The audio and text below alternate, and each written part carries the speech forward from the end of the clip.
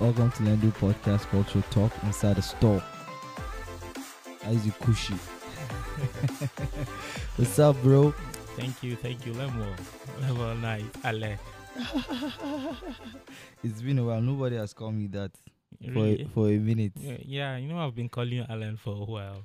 So that's to tell you how long we've come along. For like forever. Life is good these days. You have been writing a lot. Yeah, that is it actually. It's a hobby. Really? Yeah. How did you like get into like this writing stuff? Wow. Actually, writing predates even me. Wow. It's like a family genre. Okay, like something you got from your father or your mom? Yes, my mom is a teacher. Okay. Wow. She spent all her life in the classroom, and she's an English mistress. Wow. My dad has been a writer all his life. Okay. So coming up as a little child, I learned to read using newspaper. Oh, Yes. I see. Yes. When we're little kids, Mm. whenever I'm back home Okay. from school, Yeah. I'll wait for my dad to come. And the first thing he does is, my little sister, if she doesn't see him with bread, she wouldn't go and hug him and welcome him. But the first thing he does is he will throw Tell magazine for me, or Concord magazine, that Abiola magazine. Oh, Then okay. yeah. Okay. So one will start reading. So one thing with writing is that it's like an ideology. Yeah. It grows by what it feeds on. Yeah. So one became an early reader, and I started reading 247. I'm reading, and one thing with newspaper or magazine language is quite different from novel. It's quite different from other other literatures. Yes. So it has its own dynamism entirely. So one had to like grow up reading newspaper. So I think that's where I got writing from. So if you want to be a writer, actually you must be a reader. So you have to read what other people have to say. Of course, and you must actually have mentors. People you always look up to, people that you learn writing from, and the subject matter actually varies. You can decide to write on fiction. You can decide to write on non-fiction, like reality aspect. You can decide to write on things that actually you have passion for. I think that's a secret. Who's your favorite writer? My favorite writer? Yeah. Wow. I don't know who to call. You don't have a particular favorite? Yeah, because there's so much. I don't know who to pick. Wow. But definitely, my favorite writer, I think Rampa is one of them. Okay. Tuesday Rampa. And you know what? He's more of a Buddhist monk and more of an atheist. Wow. Wow. So, I can just imagine what he'll be writing about. Yes. So you begin to wonder, how can I choose such a person when the likes of Shakespeare are there? When okay.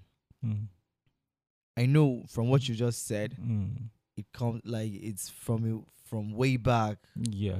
Like something that's been inculcated in you since when you were very little. Yeah. Which year did you actually when did you like start writing and putting it out? Just one thing to write and then another thing to put it out. Yeah. I think I started putting out content in 2013. Okay. Yeah. That time I was so passionate about the economy of the country, especially the politics and administration of Goodluck Jonathan. We used to be called the Jonathanians. Wow. So then I was very, very interested with the administration then, because it was highly misconstrued. There are a lot of misinformation about the administration then that wasn't actually reality on ground. So I was so pissed off to the point that I started countering some things. When I started countering it, I don't know which platform. I wasn't that big enough. Okay. So I started using my Facebook as a platform. Just write and put it out. Yeah, I would just write and put it out. Debunk some things, especially some rumors, some allegations, counter accusations that are actually not tantamount or reflective of reality on ground. Okay. So when I started that, and at the international level, I was not so cool with the administration of Barack Obama again. Wow.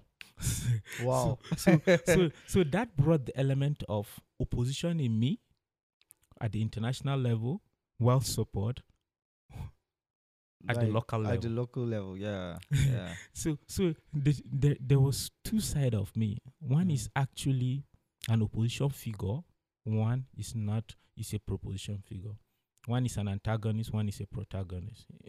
All in one. That's interesting. Yeah. So let me, so before, in 2013, close to 2013, I started something. I started reading between 4 a.m. to 6 a.m. almost on daily basis. What were you reading? I'm reading newspapers online. Wow. You see, what I do is that I'll make sure my phone is charged and I'll go to bed. Because I know by that time I'll wake up, even if I have exams in school. Wow. When I wake up, I'll first of all check Washington Post, which is a liberal media outlet. Then I'll check Breitbart, which is a conservative media outlet. So on some same subject matter, but different context with different sentiments. So that will help me to weigh balance and understand things. I get it. You get it, yeah, right. Then I'll check Fox News again. Then I'll check CNN, directly opposite of each other. So it's the same thing as Nas said. Nas said, if I write this is W. You see it as M.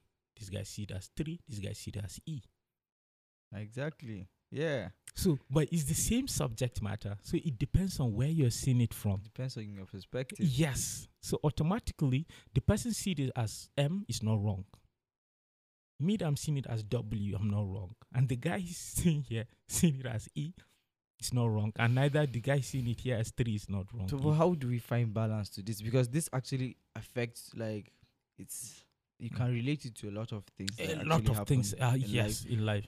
You see it like this, me, I see it like this. And then everybody is big on his own yes, perspective. That's why he said, how you see it doesn't change what that thing is. Yeah. In as much as you're not wrong from your perspective, but that doesn't actually change the context of what that thing is. So if you see it here as 3, and it's written in alphabet, automatically you're wrong because yours are figures. So if you see it as W, and the sentence now goes to the right, not to the left, you're wrong. Because English words are not read from right to left, but left to right. Actually. So there are things that actually, okay, Ben Scott said, everyone has right to his opinion, but not right to his facts. There are some things that are actually sacrosanct. They don't need your opinion. It's whether you take it or leave it. Who is the president of the United States? Is Joe Biden now. You can't say in my opinion. I'll call someone. Yeah. So there are actually things. Yeah, there are some things that actually don't require an opinion. They are what it is. So that's why you must distinctively distinguish between truth, facts, and reality. Wow. That's the only thing I can say. Wow. Yeah. Now let's relate this like to our society. You were somebody actually, you were brought up. Like you had a very good mentorship, obviously. Yes. Because if your dad was not throwing those magazines and those newspapers at you probably would not have like the interest. Maybe at some point it was not like what you really think is fun. But then with time, you actually develop interest. But I don't think that is something that actually happens everywhere. Yeah, actually, there is passion. Exactly. So I don't know. What do you think of like kids now? They probably just watch like TV. Yeah. And then there's nobody to throw newspapers at them. Maybe it's not the way they were cultured. Yeah. How is that as like a way of life? How has it actually affect our society? Yeah. And the way like kids just like relate to stuff like that. Because a lot of things is on the TV. Yeah. And I don't think it's just anything they put out on newspapers and the type of magazine maybe your dad was throwing at you and stuff like that. Yeah. Okay. The truth is, let's not paint it so gloomy or so flourishing at the same time. The truth is, reading culture is going down the drain. There is a lot that needs to be done about reading. Okay, with the coming of technology now, reading has been made so simple that you can download hard copies of book on your phone. So you don't need to be carrying books to be walking around. You can have them on your small gadgets. Yeah. So true. Like me now, I have over 100 books on my phone inside now. It doesn't mean I've read it all, but I have them, and I read them within my own prerogative, at my own leisure time, and I pick up subject matter that interests me. Yeah. So if we can really, the other time you told me something, you said there are things that are actually not found anywhere in the world except in book. True. And I took that to my heart. You probably didn't know. Because I realized the value of what you just said that day. They were just joking and I realized actually it's true. Yeah. There are informations you don't find anywhere except in the book. That's why they used to mock Africans that if you want to hide something from Africa, put it in the book because it doesn't open. Yeah. So how do we now? We've stated the problem. What was the solution? How do we make children now to read? If you cannot start giving them newspapers, as little as they are, give them pictures with 2 to 3 words on it. Because picture speaks a lot. True. By the time they are seeing picture, you must make sure there is 1 or 2 things. This is a boy. So by the time he sees the picture, he will want to read what is sticks under, and it sticks. So with time, you start giving him books that has 10 words with 1 picture. The other one is 3 pictures, 2 words. 2 words. Yeah. So with that, it's going to be 5 pages with 2 pictures next. 10 pages. Just taking away the pictures and putting in more words. Yeah, that is it. So by the time you do that, a lot of things, you will know a lot about your own dynasty, about your heritage, about your culture, about your norms, and about your values. Yeah. Because once it's not documented, you grow up seeing children without history, without having traces of their root. Yeah. So the best thing is to start from the basic. That's basic education from primary schools, from secondary schools. And independently, we must reduce. This is new and emerging media. We live in a new world where everything now is probably social media and the rest. Yeah. And the reason why I love Facebook more than any other app is that it gives me ample opportunity to write lengthy things. Yeah, actually, I've noticed that about it too. Yeah, so I don't see the social media as a place for just this. I started putting out pictures just from last year to now. Because I forgot when last I uploaded a picture, but I said this time, let me start. I write more because I believe that there is 1 or 2 persons who read. Yeah. So, gone are those days whereby you get fascinated about who likes or who commented on what you write. I've forgotten that. Because the aim is to get more people actually just read and they prefer not to say anything. Yeah, and I know that. And sometimes, how do I evaluate actually whether people are reading my content? I'll just put a picture on my story, and sometimes I have 1,300 and something views on that picture on that Facebook app, and I'll be like, yeah, I think actually people are reading your stuff, this stuff, and I'll just laugh. And from there, I left. Not that I completely left. I diverted, or diverse means of putting out my content to newspapers. Okay. Yeah. Wow. Presently now, I'm an opinion editor in 3 media outlets. Wow. And presently now, I'm a columnist with about 4 media outlets. Wow. That's big. Yes. That's big. Yeah.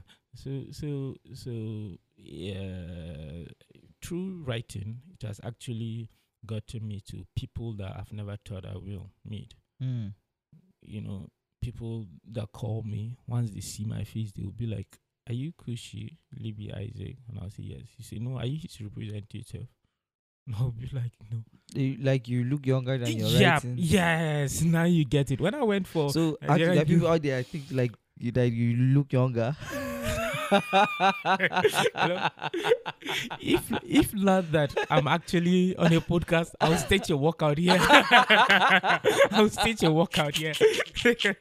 Because that's so mean of you, man. Well, it's interesting. It's interesting to know that people out there actually think you're young, but yeah, we know what's up.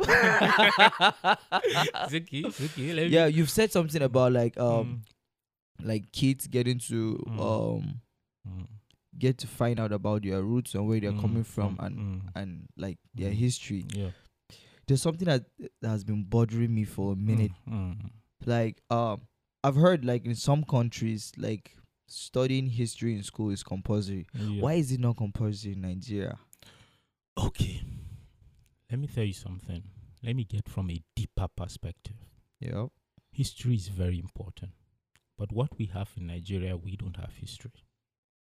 Wow. What do we have? A story. Story. Yes. Story being told. Because history is bigger than the story. Okay. Yeah. What we have is just political story of Nigeria. History is beyond politics. What is being taught in school then, before it was eroded or it was discarded, or what was mostly starts from 1914, the amalgamation of northern and southern protectorates. Nigeria has been in existence for time memorial. True. So what happened to history of our craftsmen, our warriors, history of our culture, our marriages, our worth and word? They only focus on the political aspect of our history. That's what is found. That's the only thing you can find. Yes, in the history aspect. You understand? So that alone is faulty. It's a faulty premise. And when you have a faulty premise, there wouldn't be synergy between the listener and the person saying it. Yeah. Yeah. You understand? So the reason why I said that, it's unfortunate that someone will come and write your curriculum of history for you.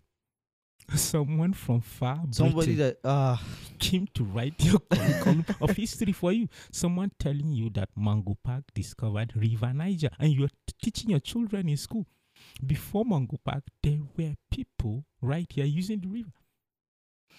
What is discovery? I've thought about that over and over again. Now, let's look at another part of your history that is so distorted. Like Mary Celeste stopped the killing of twins in Nigeria, or probably Africa. That's what they've been saying. And look, she just did it in a small enclave in Calabar. So in your sampling method of statistics, isn't that a wrong sampling method? You understand? So how can you say in the whole Nigeria, before she was born, there were twins in Nigeria till she left? If a tribe in Nigeria is fond of killing twins, it doesn't mean the whole Nigeria were killing twins. Exactly. So these are some things that our own historians of today should challenge and take it out of the history curriculum. that is taught at higher level. History is taught at the university level. It's just at the basic that history was removed. And history was removed because it carries a lot of weighty allegations during the Civil War. Who killed who? Who made the reprisal? Who made the attack? Who started what? So the history being said here is that actually, was it a civil war? Because a civil war is a war between civilians in a country. Yeah. But what we had in Nigeria was a secessionist region who want to succeed from the country, and they were won over by the Nigerian military to stay as a single political entity. It doesn't make it civil. So it doesn't make it a civil war entirely on its own. Yeah. So actually, that wasn't even a civil war. And what is being said here is that Northerners actually conquered South, whereas civilians here were living their normal life. They didn't even go to fight. It was soldiers. So you see. And there, actually, civilians too were living their life. It was Biafran soldiers against the Nigerian army. So you get that. And actually, civilians, actually, they were casualties. An estimated 2 to 3 million. I don't want to play it down or undermine the severity of such, but my emphasis is that it was Biafran soldiers and Nigerian soldiers. So that agitation, fight, counterbalance brought about distortion of facts. The history being taught in southern Nigeria was completely different from the one taught in northern Nigeria. Yeah. And you can imagine. So the imbalance actually brought about that the army had no option but to remove it from the curriculum. So you understand, they felt these kids should not be taught about how 3 million children died of starvation, that at higher level, adult can learn it and absorb it. But history is always said to the populace, no matter how good or bad it is. Yeah. If it actually went down, it has to be. People because deserve to know about it. Okay, now, but do you actually, in a so-called Senate climbs in USA, what do you see? Pulling down of monuments of including George Washington and the rest that they were racist. Look, that's part of history. You shouldn't pull it down. It's part of history. It signifies bad history, but it's history. But it's history, yes. So by the time you're pulling it down, you're taking away history entirely. History doesn't have to completely be good or to be nice. Nice. So for you to have said you're taking away history from curriculum that children will get horror image about what, to me is a very lame excuse. History should be taught, but should be taught by our own self. We should see our own history. Damian Marley, in one of his songs, said that a child may learn, so that a child will go. I've forgotten the title of the song. He was trying to talk about how we can teach children history so that when they can grow with it in conformity with our own values, so that we cannot lose our own identity. So history is very pivotal, very important, and it shouldn't in any way be swept under the carpet. And I fault that we should bring back history at the basics, because as I was talking, I said it started from the basic. Yeah, definitely. So history should be taught at the basic, but actually at the peripheral level. What do we need? What should it be taught? The Nigerian Civil War started from this and that. This and that. It took place in so place. Who are the Who are the commandants from both angles? What are they agitating for? That's all. You don't go deeper into it because they are children. But by the time they grow up, they go deeper into it, because one thing with knowledge is that the more you know, the more you inquire to know more. No more. Yeah. So that brings into bear research. Wow, I've seen like you've said quite a lot, and then one thing is sparking. You've actually make reference to Nas. You've make reference to Damian Marley. Yeah. So I can just imagine what is like the type of person you and the type of music you obviously listen to. How was like your reading life, your writing life? does it have like in any way affected the type of music you listen to? Yeah, definitely. Let me tell you something. Because you just said Nas, you just said Damian Marley. Music. To me, music is life. Wow. Entirely. I first of all, it was soccer that was life to me. As time goes on, the love and passion for soccer actually dropped. It was replaced by reading and music. Wow.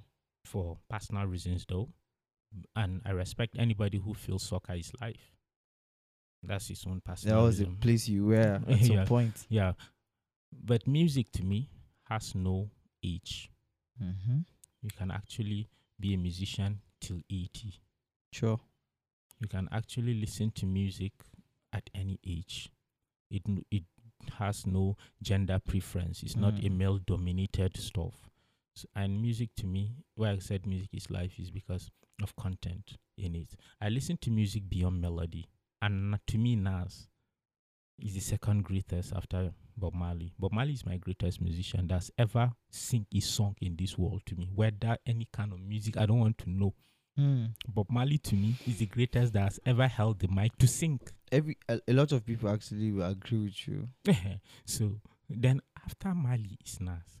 But I love Nas more than I love Marley. But I regard Marley's music more. You understand? I guess. Yeah. So at some point I was telling my reverend when I used to be a very, very good church attendant. That will be a topic for another day.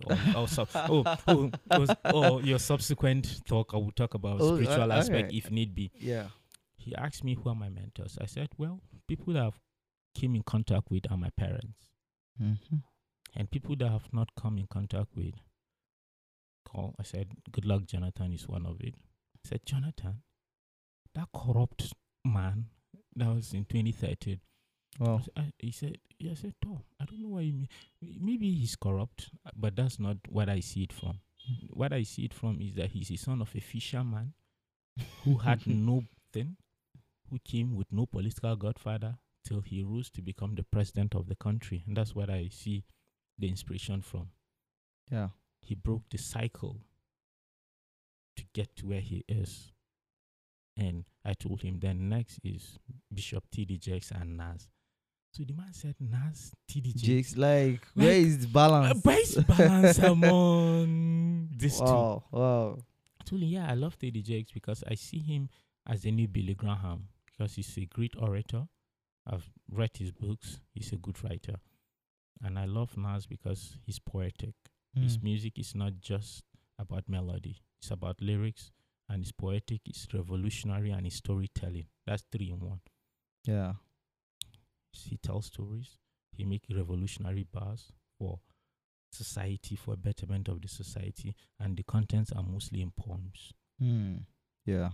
So true. Most persons, you can't find such in one artist. True. So that's what I love about him. So I have his album from way back. I can imagine the look on your reverend's face. Yeah, he got so disappointed. To him, Nas shouldn't be mentioned and I was like, so sir, you know Nas too? He said, before I used to listen to his song. Wow. So I don't want to go further because for me, I've told you so you know that I've already spoken. That's yeah. So I have this because culture, hip hop culture has always been speaking about discrimination, be it from gender, be it from religion, race, be it from race, be it from ethnicity or continent. But a lot of people have misunderstanding about it. They see it as a way of guns, drugs, and women. Yeah. So, but when you listen to Rakim, when you listen to Nas, when you listen to people like Andre 3000, you understand that there is more to hip hop than the so-called bitches, guns, and the rest. Yeah. So I want to balance the two, as you said, writing and reading, because actually they are all for knowledge. True. I don't see music for entertainment alone because the music I listen to, I hardly dance to. Wow. There was there was a line, like I think one of the game's song, he was saying he make music for people when they are sober and they are thinking, and then there are other people that make music for people in the club. Yeah. So it got me thinking, like, but no matter what, music is music. Music is music. Yeah. And you cannot live in the club forever. Yeah, and you cannot be sober forever. That is it. So either ways, like all the music are like, they're important, but very important. But then it should always be like a balance. Because if we are all heavy on a particular type of music, what happens when if it's dancing music? I remember I was very small. There is this round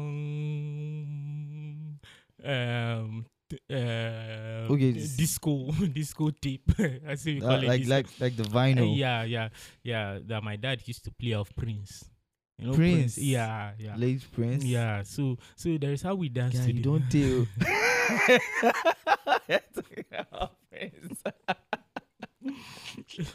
It's okay. Let's talk about Awilo Logomba.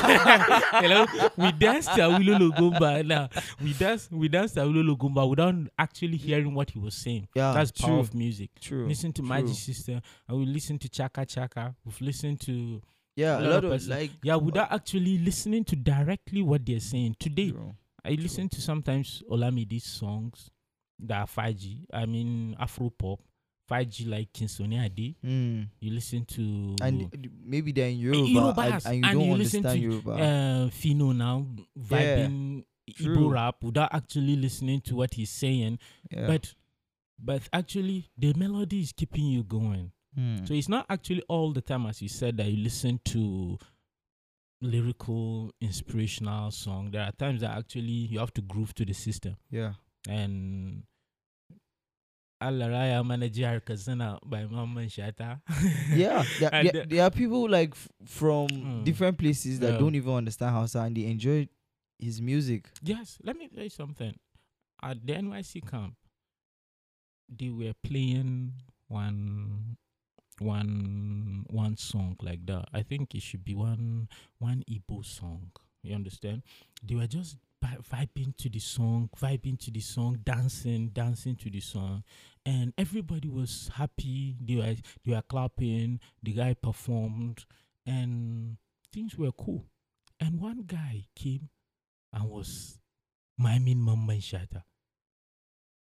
They were, a lot of people go, this song no sweet. Wait, we know they hear. And the guy was just sitting next to me, and I just tapped him. I was like, why are you shouting? He said, hear this kind of thing, I bet. And I told him, someone just finished singing with his language that he understood. You were clapping, you were cheering. Now, because you don't understand this language, allow those who understand to appreciate it. Yeah. And he was quiet. He was just looking at me. He didn't know what to say. I told him, that's what we call tolerance. By the time you inculcate such tolerant habit in you, you can live in a heterogeneous society. Yeah. You can live in a multicultural environment, in a very diverse setting. Like ours. Because we are so diverse. Yep, like Nigeria now. So you can see actually some of the problems we are having, you can see where it's been traced from. Lack of tolerance. Yeah. So yours is sweet, mine is not. Oh, Nigeria, my country. Dead. Okay. So this is. I remember a lot of people have told me, Libby, have you commercialized your writings? You've been writing for quite a long time now. How much have you gotten from it? I was going to that, but thank God you're already on it. How much are you getting from it? And I'll just laugh. And one thing with writing is that the more you write, the more you improve. Yeah. And guess what? I don't use pen and biro and paper, to write. all I do is to pick up my phone, get a subject matter on my head, arrange these words in my head line by line, and I'll start pouring it out on my phone like that. And guess what? Whenever I go for any summit or what, when I'm writing my reports on phone or anything, you'll be looking at me. You just wrote an article twice, just sitting down here, and I'll be laughing out. And none of them actually knew this is an effort from 2013 that they're seeing the result in 2020. So someone will tell you, how do you do? I want to do it like you. Let us go back to 2013 and start. So actually, it's not what you're seeing is a result of effort put for many, many years. True. You get that? Yeah. So it's not actually a one-day stuff. They'll be like, no, you're a talented writer. And I'll be like, is it back tone? Oh man, is it gymnastic? You've got to sweat. You've got to sweat and bleed. Yes, but it actually looks simple. And let me tell you, to me, the greatest rapper from northern part of the country, which is B.O.C. Madaki, told me something. He said, in whatever you do, if it's in the creative industry, your fans will always, or your followers will always blend according to your content, its importance, and the time frame. He said, if you're someone who is known for putting up a song or your content on monthly basis, anything short of that, your fans wouldn't want to hear anything. What happened? He didn't drop his song this month. If it's on weekly basis, you have to continue. If it's on yearly basis, they'll be cool with it. Yeah. It's what you actually give out. The way you actually So someone like me now, put it out. In fact, if a day goes by without me writing something or something big, I think something is missing. I get. So probably, yeah, you're a witness to it. Yeah. I almost put out everyday content, and sometimes deliberately I'll put up a naughty yarn, just not to look too serious all the time. Yeah, just to catch up some cruise level. Sometimes you put up dirty shit just to make sure that you're actually blending with this generation. Yeah, like life is not that serious. Yeah, entirely. So sometimes you just have to put up those things, and sometimes you put up football issue, you put up music issue, you put up comedy issue, then next one you put up your poem, then you put up your content, then you become serious. That's like finding balance. Yes. You can't like just like then hit people with serious stuff all the time. Then I when people ask me about that, then I'll say, all right, you see, people who have attained heights in writing are actually people who have actually suffered a lot. Adamu, let me tell you one secret now. The minister? No, the former minister? Yes, the Minister of Education now. He used to be a columnist with Daily Trust. I think since 2008 till around 2015, I can use my last penny to go and get Friday column of Daily Trust to read because of Adamu's content. And you know what? 80 to 90% of what he puts out, I don't agree with it, but I always go and buy it. Wow. What were you looking for? His style of writing is something you can't take away from him. He's saying something that is annoying me, but the way he presents it, you have no option than to read it. Wow. So it's through him that I learn to listen to people I don't agree with. So he has so much influence in me. But when I saw him in 2015, I said, this is not the Adamu I've been hearing, reading. Because I've never seen his face. So in the Senate screen, when he was talking, I felt, no. because there was no confidence. The way he was talking, to be frank with you, I was disappointed. Something came to my mind. He has ghostwriters. That was what first came to my mind. This can't be him. So that made me make a research about writers, their attitude, their behavior, and their character. I realized that actually I was the one who was wrong. I realized that almost all the great writers are introverts from my research findings. Almost all great writers lock themselves in room, writing, not wanting disturbance. So they put out what they want to say in writing. So sometimes expressing themselves is a problem. I get.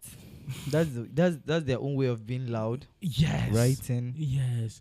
So then I said to myself, now how can I strike a balance? No, I can't be like that.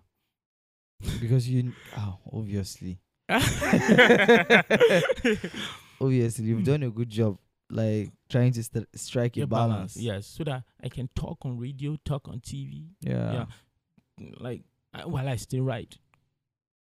Then I said, then why is it somehow different? Then I realized that actually, from 1999 till today, all presidential spokespersons, including 80% of governor spokespersons, are actually from the print media, not the broadcast media. They prefer writers than people talking on radio or TV. Because they know the job to be a presidential spokesman has to do more with writing. Writing, yes. Than talking. So you make press releases, you make announcements all the time. All the time on every subject matter. Yes. So it would be terrible if you're not a good writer. Femi Adesina, Baba Shehu, Ruben Abati. You know Ruben Abati then with the Guardian newspaper now. You know how vibrant he was. Just now that I started seeing on Arise TV, I said, Ruben don't come TV again. You understand? Maybe he's looking for balance like Then, Shegun Adini, how with Yaradua, Olufemi, that woman that died, Femi Fani Kayode, they came all the way from the print media. And I said to myself something. Why are you going into print media? Because you understand? Yeah. I said to myself, well, print media has no audience. Radio Nigeria has 47 million listeners. NTE alone, then you can count. But the whole newspaper circulation in a day is 250,000. Social media is 80 to 100 million. What is that? But I realized something. My targets are actually the elites and the ruling class, not the masses. So the elites, they read newspaper. They read newspaper. That is it. You get it. So when I write about police reforms now, if 5,000 people should read it on the street, they cannot implement it. But one elite who is probably a DIG or IG who can read it, he can implement it. Yes. Yes. The masses just maybe read, this is good. This is good observation. Maybe they just rant about it. Yeah, that actually leads me to here. Like on last year, there's a lot of things that actually happened, especially for us here in Nigeria. There was like the whole pandemic stuff, and there was lockdown, the stuff, and then there was NSAS. There was NSAS, and then there was like at the end of the day, there were people actually looting, and all of those stuff. What was actually going through your mind when all these things was happening? You see, the NSAS protest as it is only a pretext for police brutality. Not saying there wasn't police brutality. But the masses, when they came for revolutionary protest, they knew what happened to them. So they needed something to vent their anger on. Because NSAS protest signifies inflation. NSAS protest signifies unemployment. NSAS protest signifies wanton killings in this country. NSAS protest signifies disconnect between the ruling class and the masses.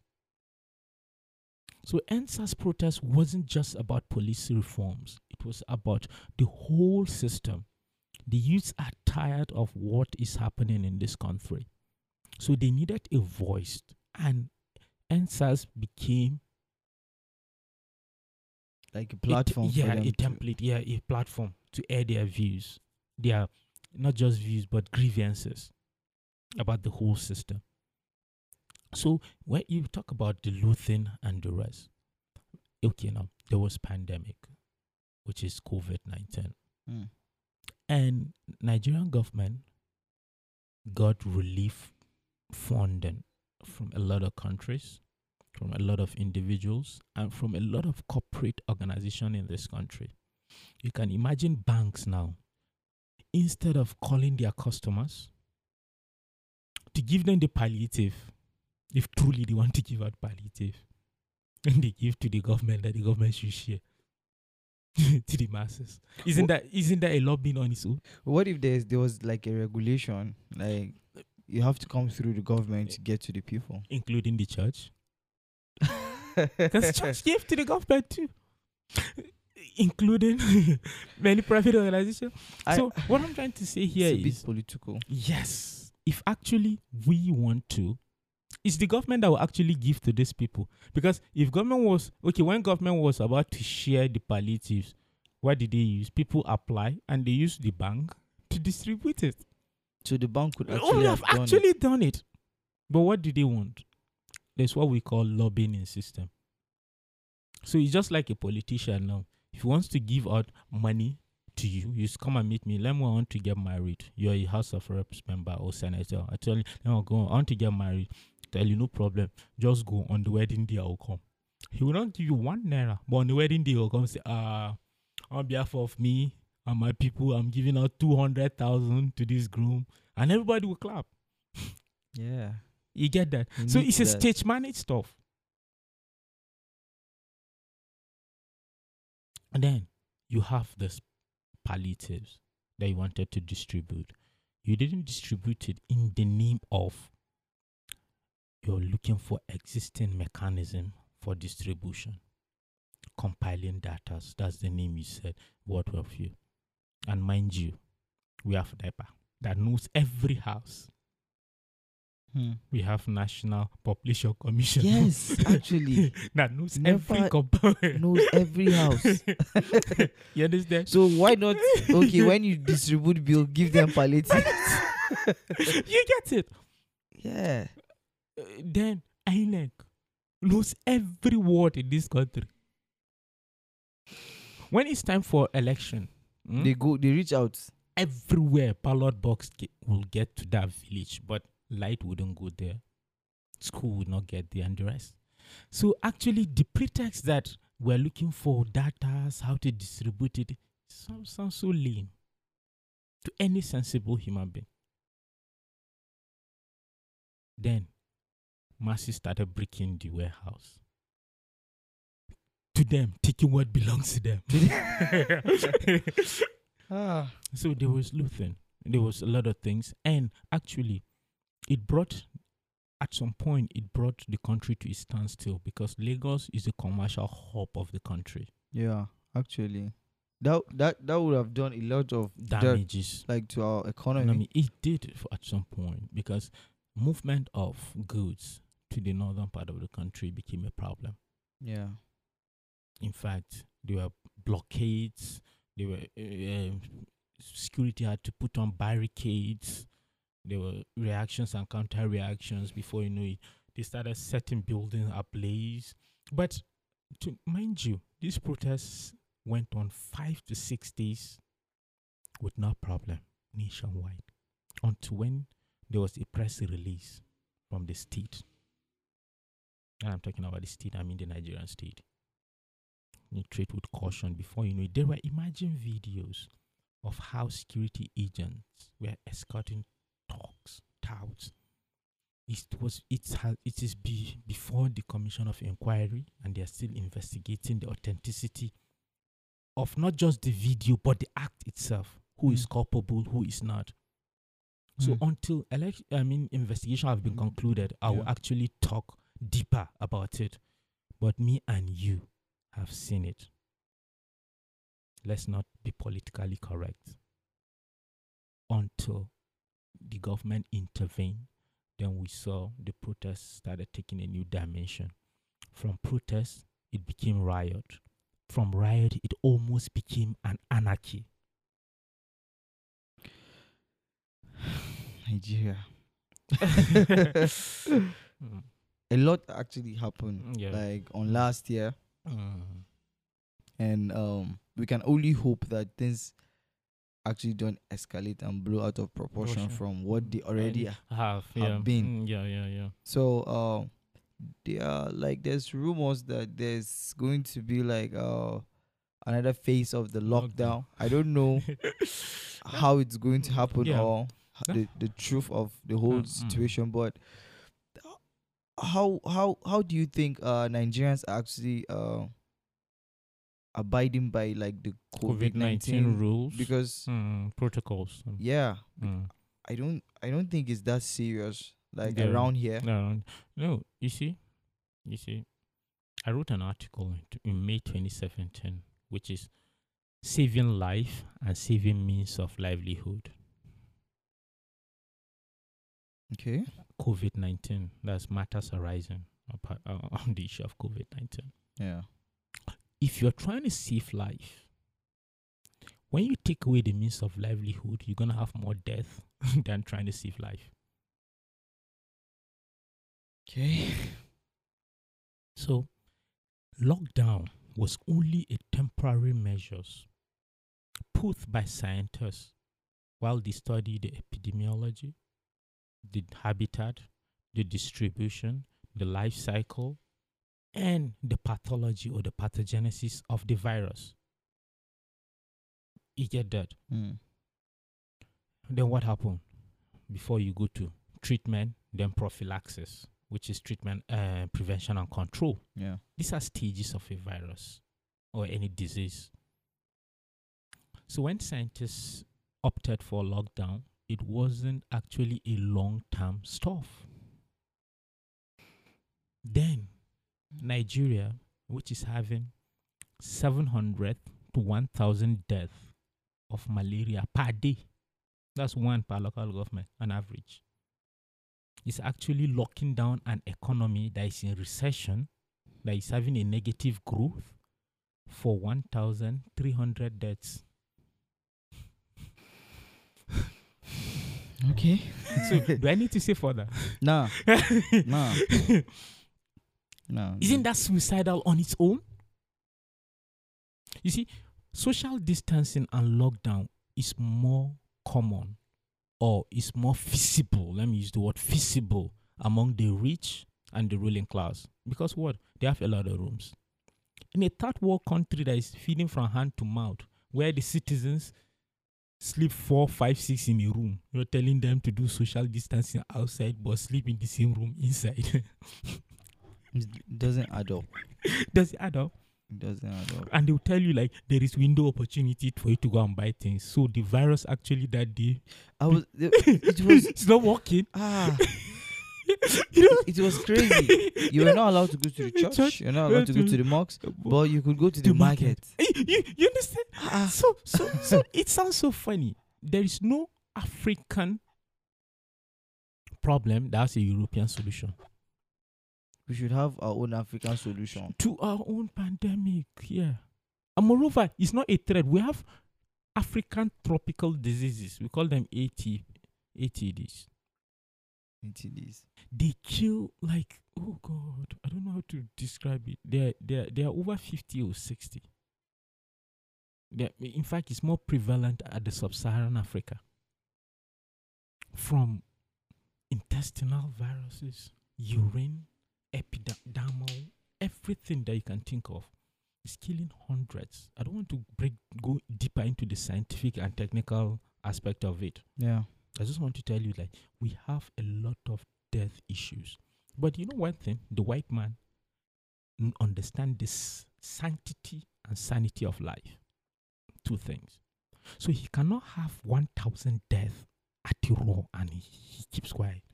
Our own is that, 1,000 today don't die because of malaria, and so they don't die. Let's go. Allah Musarahama, they don't go. You get that? Okay, now, this one that you have 1,000 deaths per day for malaria. And you know what?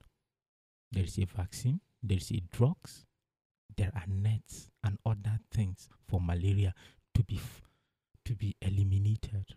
But you're not giving it attention. You're giving it attention to a virus that has no drugs yet. So which one is easy to combat the death?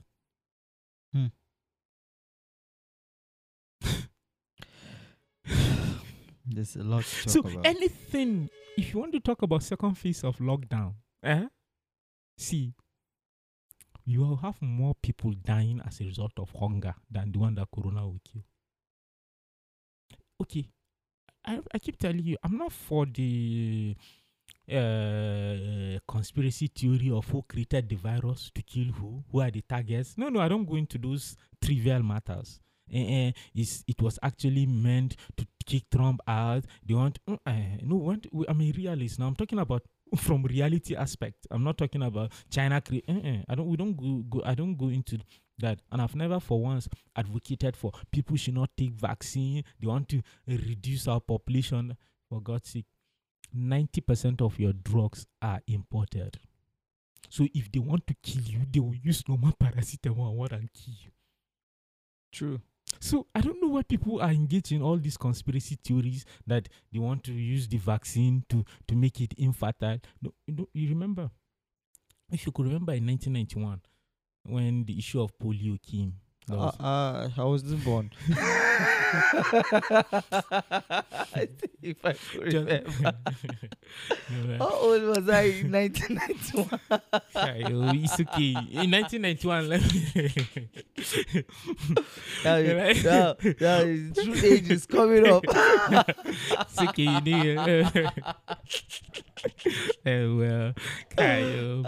In 1991, there's this serious issue about polio. They want to reduce the northern population, and the rest. And loud. It was so loud. So what happened? There was this conspiracy that they want to what. So people stopped taking polio vaccine. And we had a lot of patients for polio. People were walking leg. Then you remember it, because they didn't take the vaccine actually. So when they took that vaccine, polio was almost eradicated. And when it happened, the population of northern Nigeria from 1994 to 2004 grew about 25 to 30%. I think 25-30% within the same period that the vaccine was taken. So the fact speaks for itself, other than the conspiracy theory. Yeah. You remember Pfizer, then the company that was in charge of the vaccine. What happened then was that human beings were used. But now there's what we call genetic engineering, where blood are being drawn out from persons, put into clones. That's why you have a vaccine of corona in less than 9 months. Something that took 9 years, 8 years to create for other viruses. But what do you have? We have what we call genetic engineering now, using clones. Before, they were using humans. Then they started using rodents, then to other higher mammals. If you inject a rat now, or you put the vaccine on the rat, you check its reaction. How does it fight? Because rats have smaller immunity level and the rest. You go to a goat, then you go till the point of either using a giraffe even. So you keep checking stages of vaccine. That's how far vaccine can. So that the adverse effect is being seen in animals, especially mammals, which humans are mammals too. Yeah. So before you come to humans, then you use primates. Primates are the last stages of test. Because they are very similar, baboon, to humans. Yeah. You use primates, then you see it, the result before you administer to humans. But now we're talking about genetic engineering. It's easier. It's faster. It's faster. You get that. So because of technology now, we have what we call in vitro fertilization, whereby people conceived without actually any contact between the two persons. That's to tell you how far. And the woman will still give birth without true normal birth. Yeah. So I don't go into all this conspiracy about vaccine, and I keep telling you, listen to sciences. Sciences is real. Sciences is truthful. If they said science now like this, let's abide by social distancing, washing of hands, and the rest. Okay, cool. Use it, face masks. But today, but sciences is dynamic. Today, the same World Health Organization will tell you use face masks. After a research, they will tell you don't use it because it's not airborne. Tomorrow, use it. You understand? Because one thing with science is that anybody that comes with higher thesis, higher research, is placed over the previous one. Yeah. So a lot of people will say it's politics. It's politics. In science, it's not politics. That's how science operates. Because I've seen a clip where they say the face mask doesn't prevent you from getting the coronavirus. The virus. Yes. And you've seen another one that said it. Okay. I don't know. Yeah, it sounds very arguing at the political scene, because people who are not in science will always think it's politics. But the truth is, there is more to it. There is research. So people with higher thesis, sciences always counter the previous one. If there's nobody to counter it, and your thesis is what is adopted, it's valid. It's valid, and it becomes what adapted. You adopt and adapt. Then, now look at it. We name viruses based on geographical location as well. We have Senegalensis. You understand? From the name, it should tell you it's from Senegal. You understand? Yeah? Zika virus, name of a town, Zika. You understand? Lassa fever and the rest. When the then president of ESC said, call it China virus or Wuhan virus, everybody was shouting, no, especially from his other side. You don't do that. It's discriminatory. It's going to sound like China what on you. It's politics. But the truth is, it's for reference purpose. It's educational. That is what it has always been. You understand? But the politics of it now came in. This is where the politics of it came in. Now, they said, then they name it COVID-19. They didn't put the name of the town. Now it's going to sound discriminatory against China. So here in Africa, there is Lassa. Is it not discriminatory? Okay. but actually now, do you blame China for doing that? No. Because HIV too came from United States. Why is this? Why they're not saying it United States virus? So me, you can see me now. I'm trying to be balanced, fair to all. I try to see it from all angles. So, but as the saying goes, if two elephants fight, now the ground goes suffer. Now we be ground. It's all good. This is the most, like, this conversation is needed. Like, I don't even want to go. I don't want to go, but we should do this next time. There's a lot of things I want to ask you, especially the spiritual aspect of stuff. Yeah. But I know if we start talking about that, it will take forever. So maybe next time. Thank you very much, Lamo. Thank you for coming, Lando Podcast Culture Talk. Isaac Kushi Libby. let me see one thing before we go. Oh, all right. Yeah, I think this one now is trying to let me say two. Let me say two. Yeah. Don't say one. Say two. Okay, say two. Yeah, I think you've done a lot. Oh wow. Yeah. You've done a lot in creating a platform for people to express their views and their own craft. Yep. It's a plus. Thanks. For the society and for the environment here, because not everybody is availed the opportunity to talk on radio, true, on TV. True. So this is serving like a substitute. Yeah. But not in any way is substandard or is substitute to those whose opportunity has not been availed to them to express themselves. Yep. So this is a plus. This is a kudos. Keep it up. Thank you. This is your home. You can come anytime. Anytime. Thank you very much. My name is Isaac Kushi.